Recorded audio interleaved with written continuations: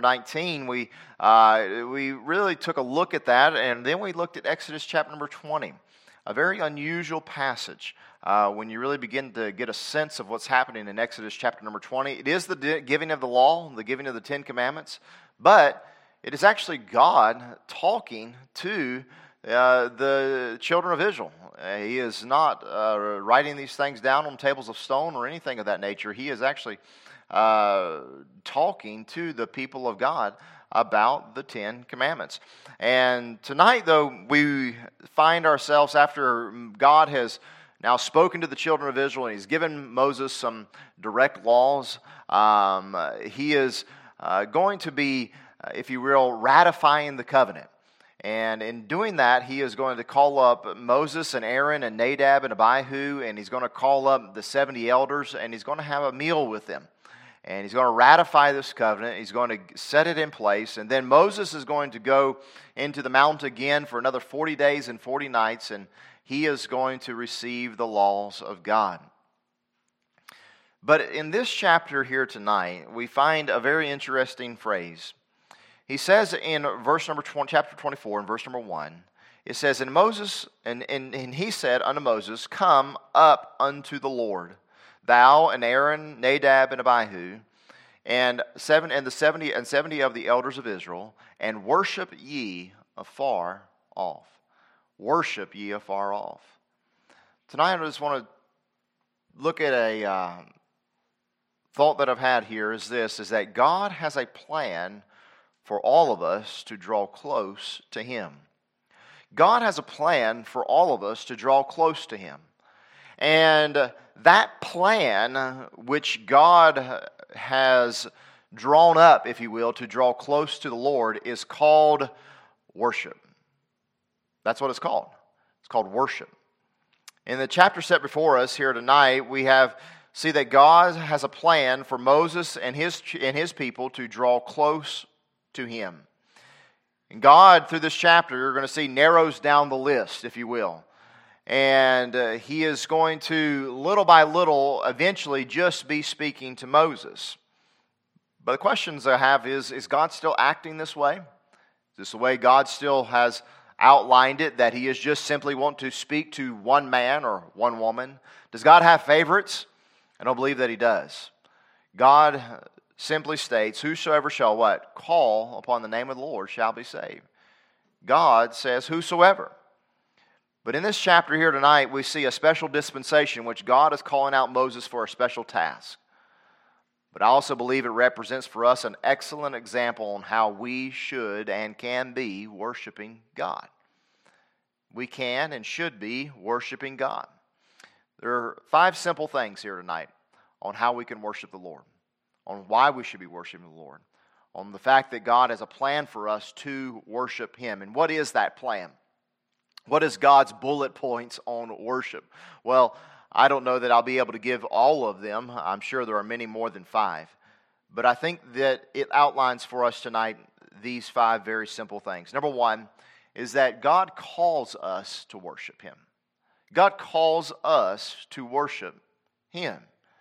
I call this just simply the calling of worship. The calling of worship. God calls us to Him. The Bible says in chapter 24 and verse number 1, He says, "Come up unto the Lord." That's a call. That's come to me. I am wanting you to worship me. And then He says, "And Moses alone shall come near the Lord, but they shall not come nigh, neither shall the people go up with him." And Moses came and told the people all the words of the Lord and all the judgments. And all the people answered with one voice and said, "All the words which the Lord hath said we will do."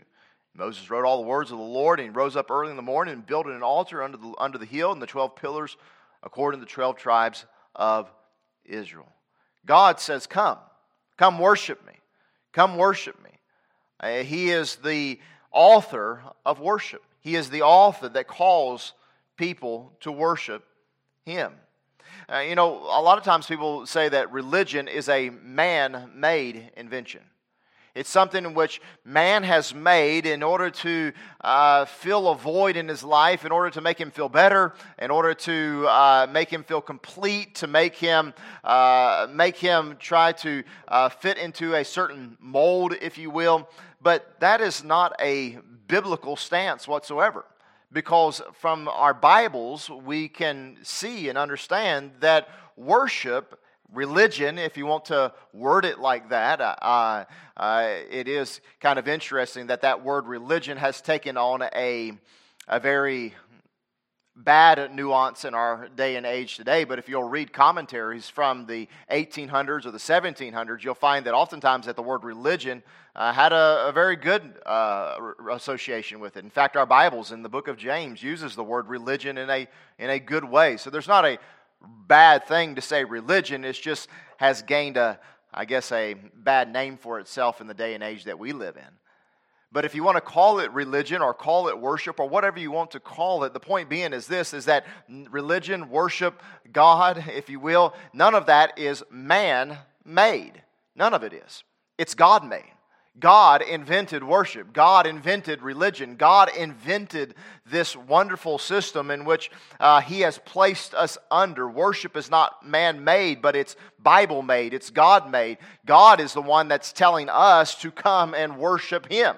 In fact, in our Bibles here in verse number 1 of the chapter, He says, "And worship ye afar off." That is only the second time that you find worship being used. Quite interestingly, the very first time that you find the word worship used is when Abraham is going to go. He says when he says about his son Isaac that me and the lad will go and worship. We'll go and worship. So think about that. You have Abraham worshiping God. And then who's the next man on the line? You got Moses worshiping. It comes up with Moses. This thing of worship is not man-made; it's God-made. It's a call that comes from God. And the question we have to ask ourselves is this: will we respond to the calling? Will we respond to the calling? On my phone, I've got it. I don't have my phone with me, but when I have my phone with me, and I'll sometimes get a phone call, and it will say, "How many of you have your phone set to where it will say spam call?" Right? You say, and you look at that, and you go, or it'll say, I think it says potential spam, right? And you say to yourself, "Not answering that call," right? I'm not answering that. I know a lot of people that don't answer any numbers that they don't know.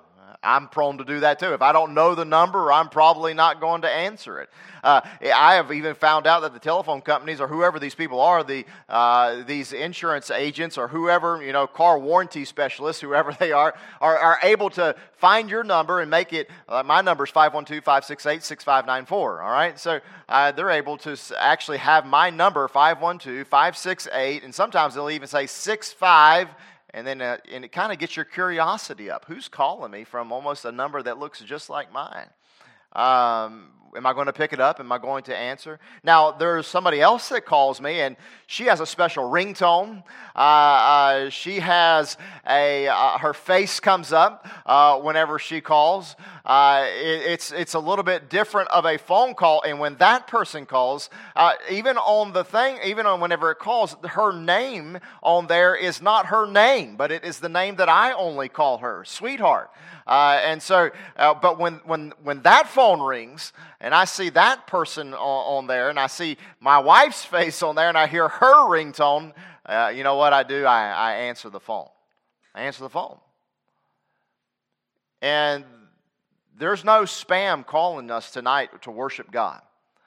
But it's God Himself saying, "Come and worship. Come and worship. I want you to worship me." Turn your Bibles over to the book of John, chapter number 4. John chapter number 4.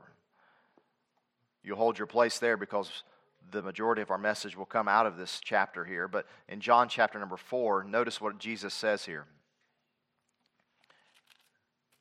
Jesus is talking to the woman at the well, and as He's talking to her, she brings up this debate on religion and worship.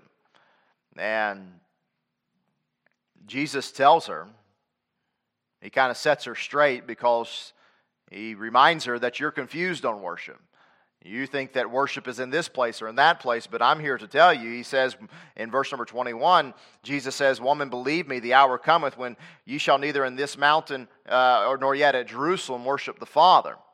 Ye worship ye know not what. We know what we worship, for salvation is of the Jews." But look what he says here.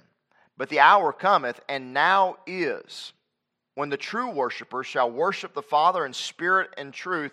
The Father seeketh such to worship him. God is a spirit, and they that worship him must worship him in spirit and in truth." God in the New Testament is not only calling people to worship him. God in the New Testament, and he's the same God as the Old Testament, but here he is not only calling them, saying, "Come and worship me," he is actually seeking such to worship him. He's seeking such to worship him in spirit and in truth. You say, "I'm not worthy. I'm not able to worship God. I mean, look at me. I have nothing." In Luke chapter number 14, verses 16 through 24, Jesus gives a wonderful parable about how there was this husbandman who there was this Lord who had sent out, and he called people out to his son's marriage, but those that were in prominence and those that were his friends and those that were wealthy and well-to-do wouldn't come. They had too much to do. He said, "Forget about all those guys. Go into the highways, into the hedges. Go get the poor, the lame, the halt, the blind." He said, "And bring them to the feast." All right? What am I saying here tonight? Listen, I'm saying this is that none of us are worthy to worship God. And those that think that they're too busy for God, too busy for worship, God says in this parable is saying, "You know what? I'm looking for people to worship me. I am seeking for people to worship me." Sick, lame, halt, blind, lame, it doesn't matter. None of us are worthy or able to worship the Lord God Almighty, but God is still calling out people to worship him. Secondly, we see here in verses 5 through 8, go back to your text here in Exodus chapter number 24, and notice what he says. We see the conditions for worship. The conditions for worship. Worship of God is only possible through the blood in the book. The blood in the book. Look here at verse 5. It says here, now he says, "And he sent young men of the children of Israel, which offered burnt offerings and sacrificed peace offerings of oxen unto the Lord. And Moses took half the blood and put it in basins, and half the blood he sprinkled on the altar. And he took the book of the covenant and read in the audience of the people, and they said, All the Lord that hath said, we will do and be obedient. And Moses took the blood and sprinkled it on the people, and said, Behold the blood of the covenant which the Lord hath made with you concerning all these words." God calls us to worship, but he also establishes some conditions for worship. Yes, none of us are worthy, none of us are able, none of us are good enough to worship God. There's no doubt about that whatsoever.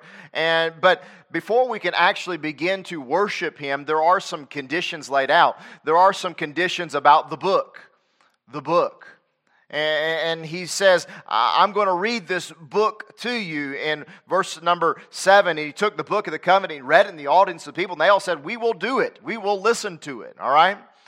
Going back to our John 4 passage, what did Jesus say to the woman at the well? He said to her, he said, "But they that worship the Lord must worship him in what? Spirit and in truth."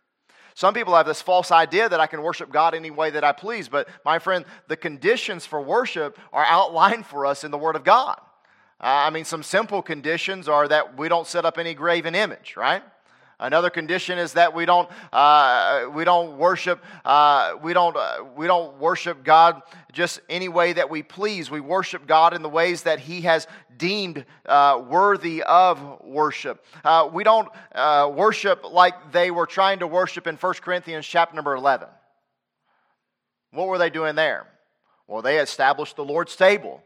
And they thought that they could worship God by, the Coffees get to bring in their meal, and the Parks get to bring in theirs, and the Coxes get to bring in theirs, and the Faywells get to bring in their meal, and you can eat yours, and I can eat mine, and if you don't have enough, well, too bad for you. I've got plenty over here, and some were bringing in wine, and some were getting drunk, and some were not having enough to eat, and it was just a mess. It was a madhouse. Can you imagine? They thought, well, this is how we worship God. I call the Corinthians, I've been thinking about them lately, I guess because I'm reading back through it, but they're kind of like the progressive church. That's what I feel like they're like. They're the progressive church. They were into women's rights. They were into drinking. They were into the divisions, and you do this and you do that, and one's more popular than this and one more popular than that. Isn't it amazing that people will base their churches off one of the most rebuked churches that you find in the Word of God? Well, what are you saying, preacher? What I'm saying is this: there are conditions. 1 Corinthians outlines for us conditions for worship. There's conditions that are set on us as a church on how to properly worship corporately. That we're not to have, popcorn, if you will, popcorn preaching of people. This person's standing up and that person's standing. This person's got a testimony. And this person's got a tongue to speak in. And this person's got an interpretation. And this person's got a song. And this person's got a prophecy. I mean, it was just pandemonium that you find there in the book of Corinthians. There's conditions that are outlined for us in the Word of God on how to worship the Lord. One of the most appropriate conditions in which the Bible lays out for us in the way to worship God is to pray. To pray. It's one of the most proper ways in which we can worship God. Praying. Bowing down before Him. Being in a position of worship. There's conditions. But another condition in order to worship God is the blood. Matthew 26:28. Jesus, whenever He took the cup, He said, "For this is my blood of the New Testament, which is shed for many for the remission of sins." He says in Romans 3:25, He says, "Whom God has set forth to be a propitiation through faith in His blood, to declare His righteousness for the remission of sins that are past through the forbearance of God." Hebrews 9:22, "And almost all things are by the law purged with the blood, and without shedding of blood is no remission." And what did Moses do here whenever he is establishing this worship that God calls them to? He takes the blood, he puts it in a basin, he puts some on the altar, and he sprinkles some on the people. Now, I'm glad for the blood of Jesus, and I'm also glad for the spiritual blood that is applied to my account, in the sense that I'm not literally up here with a blood in a bowl and a hyssop, throwing blood on you. I don't know what that was like on that day. Can you imagine having blood thrown on you that day? It must have been very powerful illustration, but no doubt about it. That's what was happening in that case right there. Now, I do believe literally that the blood of Jesus Christ, His literal blood, was shed for me. But you see, my point here is that this blood that is shed here, it is a condition. It outlines for us that the way to worship the Lord is only going to be through the blood of Christ. It's through His blood. Now, I'm not worthy. I know you're not worthy. I'm not good enough. I know you're not good enough. But here's the thing. You can be worthy to worship by His blood. His blood cleanses you from all sin. His blood forgives you from all sin. His blood grants you remission. If we're going to go up the mountain, if we're going to worship God, then we must see His calling, we must see His conditions. We must see that there is a climbing effect here. Go back in your Bibles to Exodus chapter number 19. Exodus chapter number 19. In Exodus 19, we find out that God comes down and speaks to the children of Israel, and it's a terrifying scene. It's an amazing scene.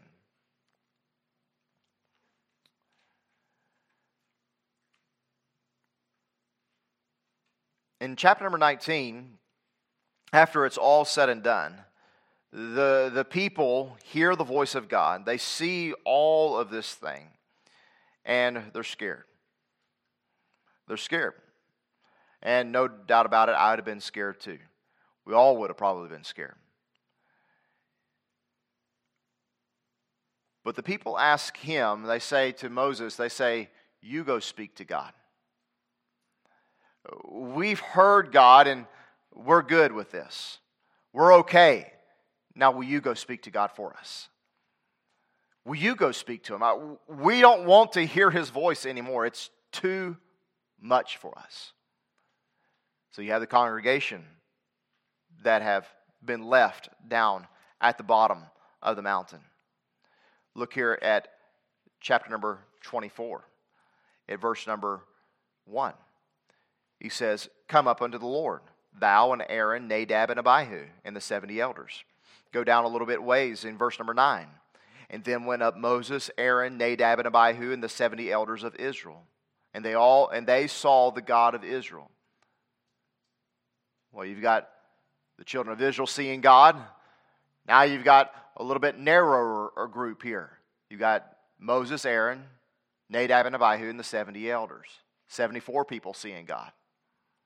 And then, after they see God and have communion with God, the Bible tells us this. It says that in verse number 13, it says, "And Moses rose up and his minister Joshua, and Moses went up into the mount of God. And he said unto the elders, Tarry ye here for us, until we come again unto you. And behold, Aaron and Hur are with you. And if any man have any matters to do, let him come unto them." So now we've went from millions of people to 74 people to 2 people that are going up to the Mount of God. Now notice one more case here in verse number 15. "And Moses went up into the mount, and a cloud covered the mount." Moses goes in all by himself. It's almost like they're dropping off like flies, you know what I mean? The closer they get to the Lord.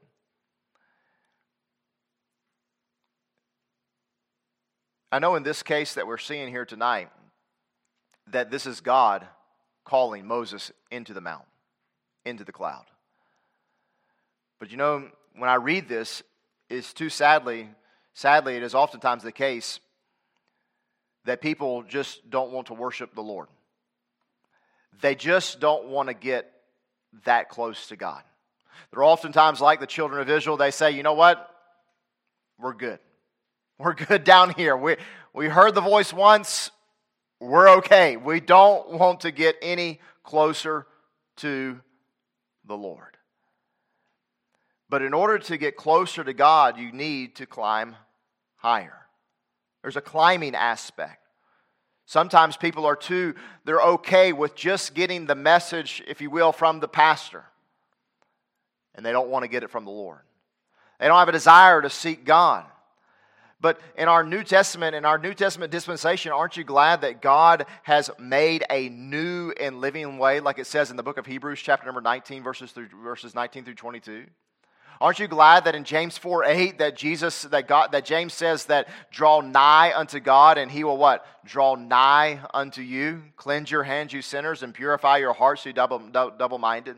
In the children of Israel's case, in the leaders' case, in the neighborhood, Nadab and Abihu and Aaron and Moses and the 70 elders, in Joshua's case, all of them, God was telling them, He was saying, no, don't come any further. No, don't come any further. No, don't come any further. Moses, you come further. Even Moses, even in the end, says, I want to see your face. And he says, you can't come any further. But we have been given a new condition. We've been given a new command. We've been given a new opportunity. For the Bible tells us in Hebrews chapter number 10, in verse number 19, having therefore, brethren, boldness to enter into the holiest by the blood of Jesus. You see, it's by the blood. By the blood of Christ, we have been given this opportunity to worship God even more, to find ourselves closer to Him by a new and living way, which He consecrated for us through the veil, that is to say, His flesh. And having a high priest over the house of God, let us draw near with a true heart and full assurance of faith, having our hearts sprinkled from an evil conscience and our bodies washed with pure water. You see, it says here, he's teaching us that there is a climbing effect. We ought to be desiring to be getting closer and closer and closer and closer to God. Thank God that it has not been relegated just to a couple of Moseses in our lives. Thank God in the New Testament and in the church that God has not just said, you know what, well, it's just Moses, or it's just the pastor, or it's just this guy, or it's just this woman. You know, only a few people have special access to God. No, my friend. There's been a new and living way that's been opened up for all of us. We all can worship the Lord. We all can come before Him in His presence. We all can come before Him. But do we want to? Do we desire to? Are we okay? Are we kind of like the children of Israel? You know what? I've heard God once. I'm okay. I'll stay here at the bottom of the mountain. I don't want to go any further. I don't want to hear God's voice anymore. I'm okay. I'm good. May we not become complacent in our worship with God. May we not become complacent in worshiping Him. We see the calling, the conditions, the climbing. But then there's the communing. The communing. And in verses number 9 through 11, he says, Then went up Moses and Aaron, Nadab and Abihu, and the 70 elders of Israel. And they saw the God of Israel. There was under his feet, as it were, paved work of sapphire stone, as it were the body of the heaven in its clearness. And upon the nobles of the children of Israel he laid not his hand. Also they saw God and did eat and drink. This is a very curious passage right here. I mean, very unusual. 2 times the Bible actually says they saw God. I mean, I read that correctly, right? I saw that, right? I mean, it says they saw God. I mean, how do we rectify this? Because we're told a little bit later in Exodus chapter number 33 that Moses says, I want to see your face, but God says, you will not see my face. For if any man will see my face, no man can see my face and live. So what is this? Well, the best that I can explain it and understand it is going back to what it says. And under his feet, as it were a paved work of a sapphire stone, and as it were a body of heaven in his clearness. They saw God's glory in a fullness and in a clearness that they had never seen before in their whole entire lives. They see a glory of God. To me, it reminds me of the vision that Ezekiel sees there in Ezekiel chapter number 1. Or as you think of John the apostle seeing the Lord Jesus Christ there in the Revelation chapter number 1. You think of it as Isaiah as he's in the temple seeing the Lord high and lifted up. In all of his glory, and his train filled the temple. Was this Christ? It could have been. I'm under the belief that most likely that these appearances of God in the flesh or of God in front of these people, and some even take it as far to say that the actual voice that they're hearing is the voice of Jesus, because He is God manifest in the flesh, if you will. I have no problem with that. I have no issue with that. But did they see the Christ? Did they see Him? Well, I know this. They saw something that I've never seen before. They saw His glory. They saw His manifestation of God that they had never seen before. They saw God and did eat and drink. Another thing here is interesting to me. Not only did they see God, which is astounding, which is amazing, but another thing is this, is that when they see God, He says, let's have a meal. I mean, that's just so unusual to me. I mean, it seemed like there could have been 1,000 other things that they could have done, but what do they say they're going to do? Let's eat. Let's eat. Very interesting thing too, but because whenever you look back over throughout the Old Testament and some of these older covenants, you find that oftentimes that a ratification of the covenant was done over a meal. And that's exactly what God does here. They commune with one another. They commune with God. They talk with God. They're eating with each other. And isn't one of the most intimate settings that we have in life is sitting down and eating with one another? It's an intimate setting. It's a good setting. It's a delightful setting. What did Jesus do whenever He was on the face of the earth? And what I've just read to you in Matthew chapter number 26, what did He establish? We call it sometimes communion, they call it. What did He establish? The Lord's table. The Lord's Supper. He instituted it. And what did He tell His disciples after His resurrection and they had disobeyed Him and went fishing when Jesus said, you're not to be fishing for fish anymore, but you're to be fishing for men? What did He do? He said to them, come and dine. Right? And when they came up on the shore, He already had some fish cooking for them. What does Jesus call Himself? He calls Himself water and bread. God desires to have fellowship with us. Turn in your Bibles to 1 John chapter number 1 in verse 3. Part of worship is communing with God. And in a way, you almost feel like it's too much of a relaxed situation. Here's God in all of His glory. This sapphire floor in front of him is I don't know, is God standing here in front of them on a sapphire floor that is just hovering around them? I'm not for sure exactly what it looked like, but it was awesome. It was glorious. It was amazing. And then he says, sit down and eat, boys. Have a meal.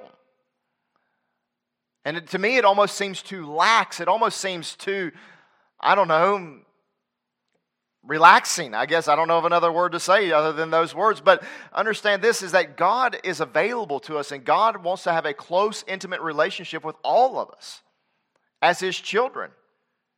1 John chapter 1 and verse number 3, notice what he says. Talking about Jesus Christ, he says, that which we have seen and heard and declare we unto you, that ye also may have fellowship with us. And truly our fellowship is with the Father and with His Son, Jesus Christ. Think about John the Apostle at the Last Supper. What does the Bible say that John the Apostle was doing? It says he was leaning on Jesus' chest. He's leaning up against Christ. I can't, in our minds, we can't fathom that. But God wants us to have a communion with Him. I'm not taking away any reverence that we ought to give to God. Trust me.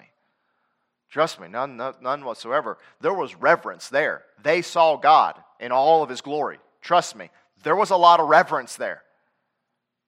But at the exact same time, there's not only reverence, but there is also fellowship. He opened Himself to us to have fellowship. He says, though, in verse number 6, if we have fellowship and with Him and we walk in darkness, we lie and do not the truth. So be careful there. But then he says, but if we walk in the light as He is in the light, we have fellowship one with another, and the blood of Jesus Christ, His Son, cleanseth us from all sin. I won't go back and hit that again, but I do think that interesting that, again, it brings up the blood. The blood. How do we have fellowship? How do we have worship? The blood of Christ is what brings us into this relationship. Communing with God is a part of worship. God has opened Himself to us to commune with Him, to talk with Him. Read your Psalms. Read your prophets. Notice how those men and women, notice how they talk to God. Sometimes we have this idea that we have this hierarchical talking to God, but I mean, they were just real with God. They spoke to God with their hearts. They communed with God. They talked with God in a real fashion. Sometimes as you read through the Psalms, or sometimes as you read through the one of the occasions that I think of is the life of Elijah, sometimes it almost seems like they're being disrespectful to God in their talk to the Lord. But I don't believe they were. They were just being real with God and communing with Him and talking with Him. Because that's how God He's allowed Himself to be opened up in this way, in a relationship. And that's part of the worship aspect, communing with Him. And finally, we see consistency. Moses, it says in verse number 18, when he gets to the top of the mount, it says, and Moses was in the midst of the cloud and gat him up into the mount. And Moses was in the mount 40 days and 40 nights. If we worship the Lord, we must learn to tarry with Him. And I believe this last point tonight is the most important, yet it's one of the most difficult aspects of worship for all of us. Will we tarry? Will we continue? How long will we worship God? Think about it like this.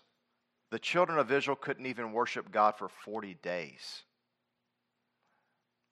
For 40 days they could not worship God because they gave up worshiping God and they went and worshiped the golden calf.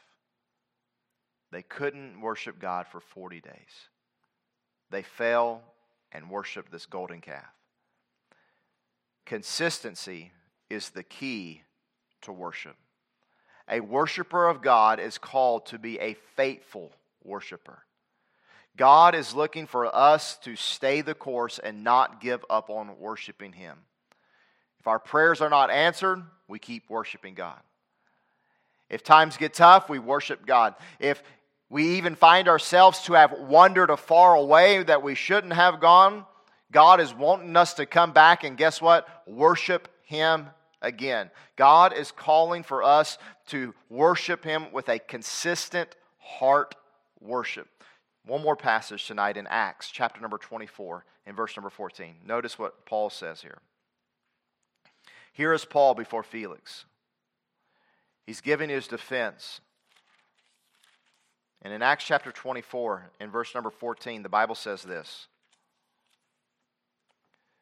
But this I confess unto thee, that after the way which they call heresy, so worship I the God of my fathers, believing all things which are written in the law and in the prophets, and have hope towards God, which they of themselves also allow, that there shall be a resurrection of the dead, both of the just and the unjust.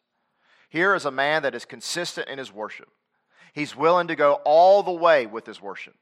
He's willing to say, it doesn't matter how far this takes me. It doesn't matter how far I have to go to worship God. I will worship Him. Even if it means my death, I will worship God. I will worship Him. It reminds me of those children of Shadrach, Meshach, and Abednego who would not worship the golden image, but rather worship God. They were consistent. And I believe that's the key to worship. How long will we worship? How much will we worship? Will we worship consistently? Will we continue to worship? Or if it doesn't fit our schedule, will we stop worshiping? If things don't really work out for us, will we just kind of give out on worshiping? Why are we worshiping? Are we worshiping because it's convenient? Are we worshiping because it's available? Are we worshiping because we truly want to worship God and give Him all? Jesus said that the Lord is seeking such to worship Him, commune with Him, talk with Him, get close to Him, follow Him, give up our lives to Him. There's a plan for all of us in this grand scheme of things. Man did not create worship. God has a plan for all of us to draw closer to Him, and it's called worship. Worship. And He sets out this plan in Exodus chapter number 24. He's called us. He's set out the conditions. He's laid them out. May we follow this. May we commune with Him. May we be consistent with Him. May we not be satisfied with the status quo. Say, well, I've read my Bible, or I've read through my Bible a couple of times. I prayed today. No, may we be wanting to draw closer and closer and closer to the Lord. Talk about Him. Praise Him. Give Him glory. Give Him praise. What are we doing to draw closer to God? To worship Him. Father, we're thankful for the Word of God. We pray that You please will help us to worship You in spirit and in truth. Help us, Father, to follow You and love You in all our heart, soul, and mind. Help us, Lord, to worship You. Lord, we cannot worship You without these conditions in place. Without, Lord, You effectively cleansing us, Lord, every single day with the blood of Christ. May God, You do that. May God, You help us to worship You. In Jesus' name, amen. God bless you. You're dismissed.